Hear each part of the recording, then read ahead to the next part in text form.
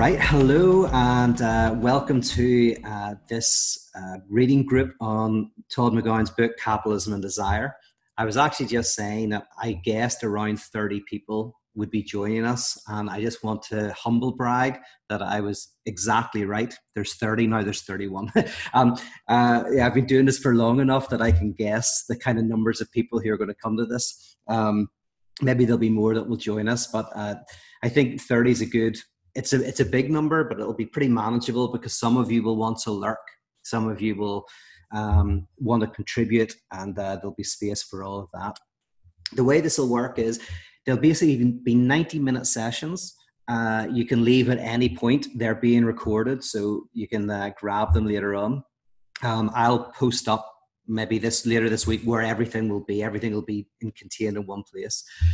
And it'll start with me talking for a bit. I'll maybe chat for 20 minutes, and then we'll have over an hour for discussion.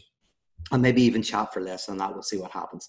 But for the first session, I do want to kind of contextualize the book a little bit, especially in relation to my own work, and then mention the introduction briefly, and then we'll get straight into chapter 1. We could have done the introduction as one of the weeks, but we're already on 2.5 months. And so I thought, right, you can do the introduction yourselves, and we'll get into chapter 1. But just to give you a bit of context about why I think this book is important, it's because from very early on in my own work, really for the day that I entered into the religious life, which was when I was 17 years old, had a conversion experience. I've talked about that conversion experience elsewhere, but the only thing I'll say about it right now is the primary experience was a type of being unplugged from a mode of desire. Now, I couldn't articulate it in that way, but what I felt was I was being unplugged in some way. And so that marked my work, and it's marked my work right up to today. Things have changed and developed and deepened, and I've gone to different thinkers, but the one thing that kind of holds all of my work together like a thread, like a golden thread, is this notion that there is something about changing the way we orient ourselves to the world, changing the way that we desire within the world, that is of central importance to our lives and is actually connected with Christianity. And that's what I've been trying to explore. Now, I went through various iterations of this. My first concrete iteration of this was Icon, the community, where we met together, and it was about exploring the kind of entering into doubt, complexity, and ambiguity as a way of not like being drowned by those things, but actually being able to free ourselves from them. So it was already a dialectic idea of going into the darkness to find the light, going into the death to find life. You will see this dialectic at work all the time in this book. There'll be things like finding your satisfaction and dissatisfaction, finding action and inaction. This is dialectics, and you're going to uncover it indirectly again and again. And we'll get into why dialectics is so important. But Icon was the first iteration, and I was exploring this type of thinking, and I have to say it was probably Slavoj Žižek who really opened my eyes to kind of give me a theoretical underpinning for the work that I was doing. I was kind of moving along, finding words, and Žižek was very important in kind of helping me in that, in my kind of more mature work. And then, I discovered McGowan, and in McGowan, he basically was doing exactly what I was trying to do with Icon in a concrete community with real people, which was to help people be freed from a type of frenetic pursuit of wholeness and certainty and oneness, and find within the freedom from that pursuit a type of joy. And so that's my work. And so this book is important because I think that as we read this book, whether you agree or disagree, that's going to be fun to explore, but you'll get a real sense of the type of being that I think I'm trying to explore within parotheology. What is a parotheological subject? Right? What is a parotheological subject of desire? And this is a revolutionary move for me, right? This was always emancipatory, right? From the very beginning of my work, when I was in my early 20s setting up ICON, was the idea that inaction is action, that there is an emancipatory hope in giving up hope. There is a type of, that basically, if you can create a community of people who are detached from the frenetic pursuit of something that will bring a final satisfaction, that community will find deeper joy, will be healthier, and will have healthier relationships with the people around them. And then this is the trick. The trick is, if we could have hundreds of thousands of those types of community across the world, they would have a dramatic political effect. And the effect wouldn't be a frenetic pursuit of something better. It's kind of like an embrace of the struggle that is now, that they're kind of not future oriented.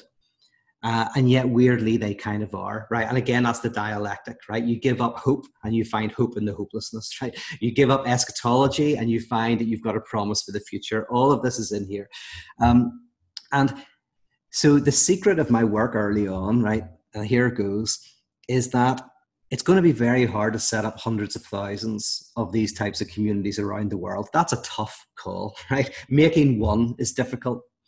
But what if there was already a network of hundreds of thousands of communities around the world that were meeting every week, sometimes 2 or 3 times a week, with people who would go there all their lives and bring their kids, right? And what if, even if that community was currently a betrayal of this form of life, has actually a narrative that articulates this inherently? And so what if you could inject a different reading of the narrative that they're using, a different way of doing their ritualistic life? Then what would happen is you could potentially impact millions, hundreds of millions of people. And you're not betraying the narrative that is already in existence. You're simply giving it a rereading. Now, that's the definition of Reformation, by the way, where you take the text that is already there, the beliefs that are already there, and you just somehow change the lens through which you interpret it all, and everything seems brand new. So it's both radically different, but also in radical continuity. So that's the work. That was the work that I kind of want to do, and it's not going to happen in my lifetime or anything like that, but that's the work. And Todd McGowan and this book will, I think, give an incredibly clear, difficult, but clear, if we take our time, articulation of what this type of desire looks like.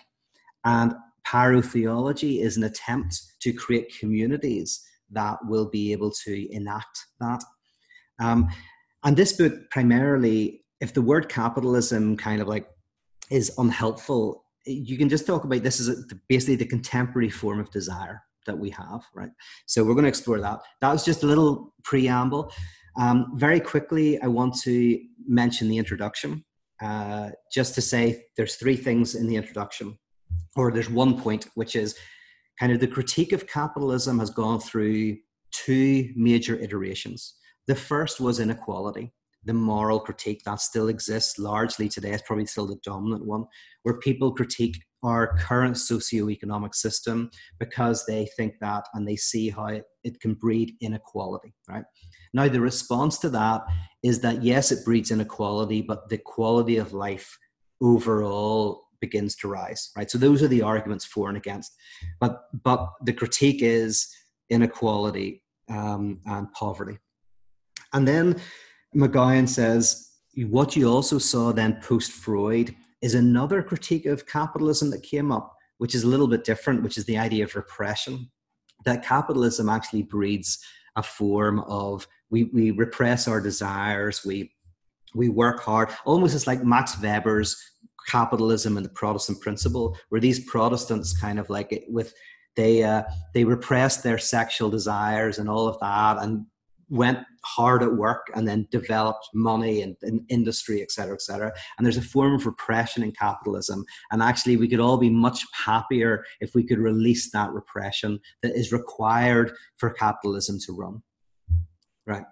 And of course, then McGowan comes in with this idea of going like, well, there is a critique that is being made in our lifetime that comes at a different angle. And whereas the previous two, which, potentially have good things in them, et cetera, but whereas they're very focused on why capitalism is dissatisfying, right? For the vast majority of people, not for everybody, right? If you're a Hollywood star, you don't have to repress. You got all this money, you can do what you want. You have to repress now because of like a lot of movements, but in the past you could do whatever you want, right? For the vast majority, it's relative poverty, financial instability. Even if you're in the middle classes in America, you might be 3 paychecks away from homelessness, right? So there is financial insecurity and repression, right? You're always having to kind of like fit within this 9-to-5 regime and et cetera, et cetera.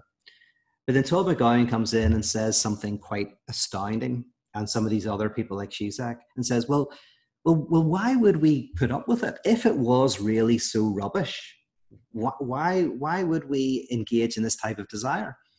And so some thinkers have explored the possibility that actually one of the issues with capitalism is it's profoundly satisfying, right? It gives us something. It both satisfies and is dissatisfying.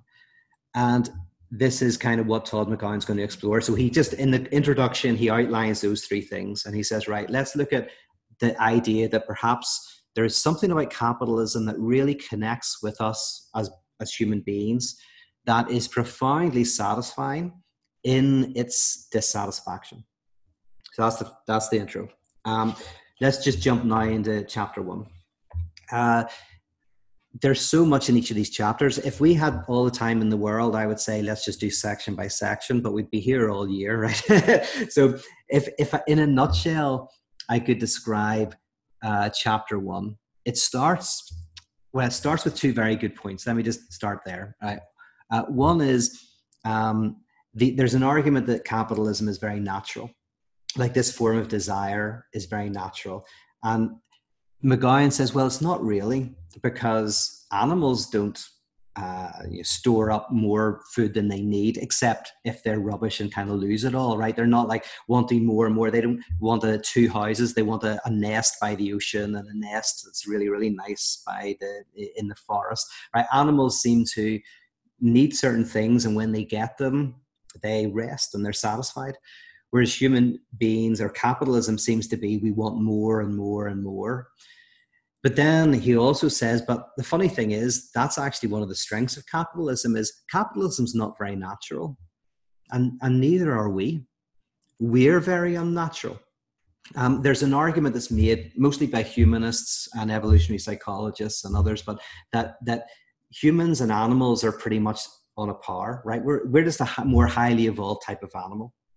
And that's a very common view. If you watch like Joe Rogan or whatever, his guests, these people are all kind of like have this notion that human beings are pretty much just complex animals. For me, that's like saying dogs and rocks are the same, because there's a qualitative difference, right? And the qualitative difference is language. We'll get into this maybe at a deeper level today, maybe not.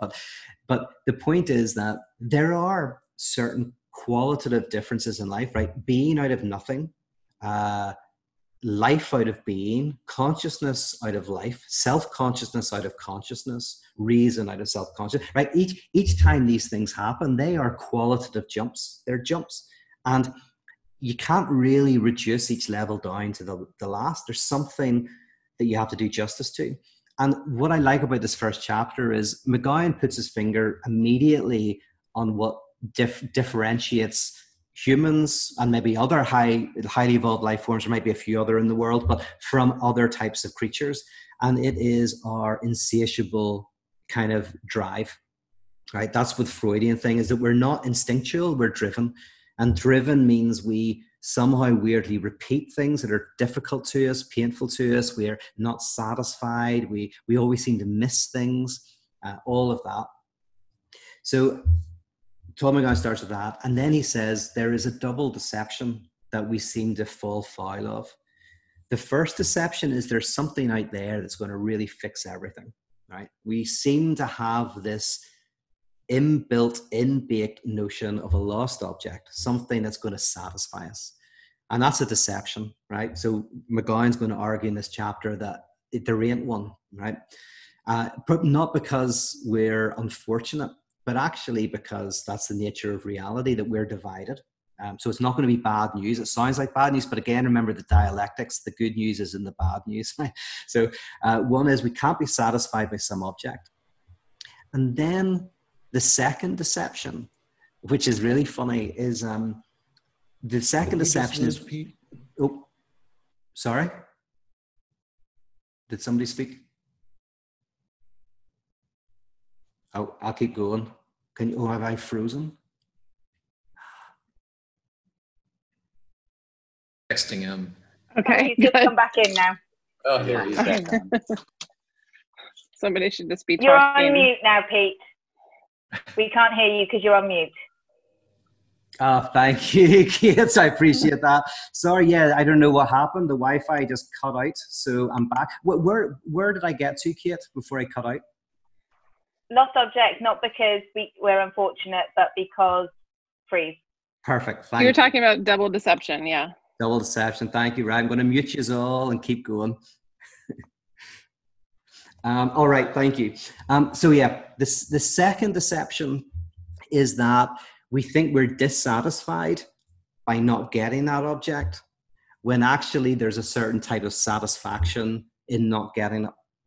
And that's what keeps us attached, is we think we're dissatisfied by loss, but actually there's something about the inability to get the object, the loss of the object, the sacrifice that is satisfying to us. And so this keeps us caught up in this type of desire.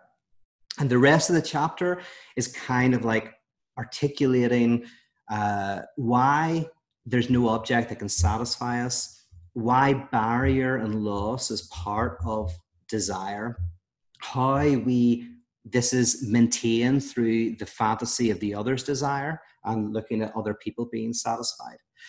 And so with that, I want to just kind of like open it up. I'm guessing what we'll start by doing is maybe do section by section, but if we did that religiously, we'd never get to the end. So we'll start with the first section, maybe go on to the second section.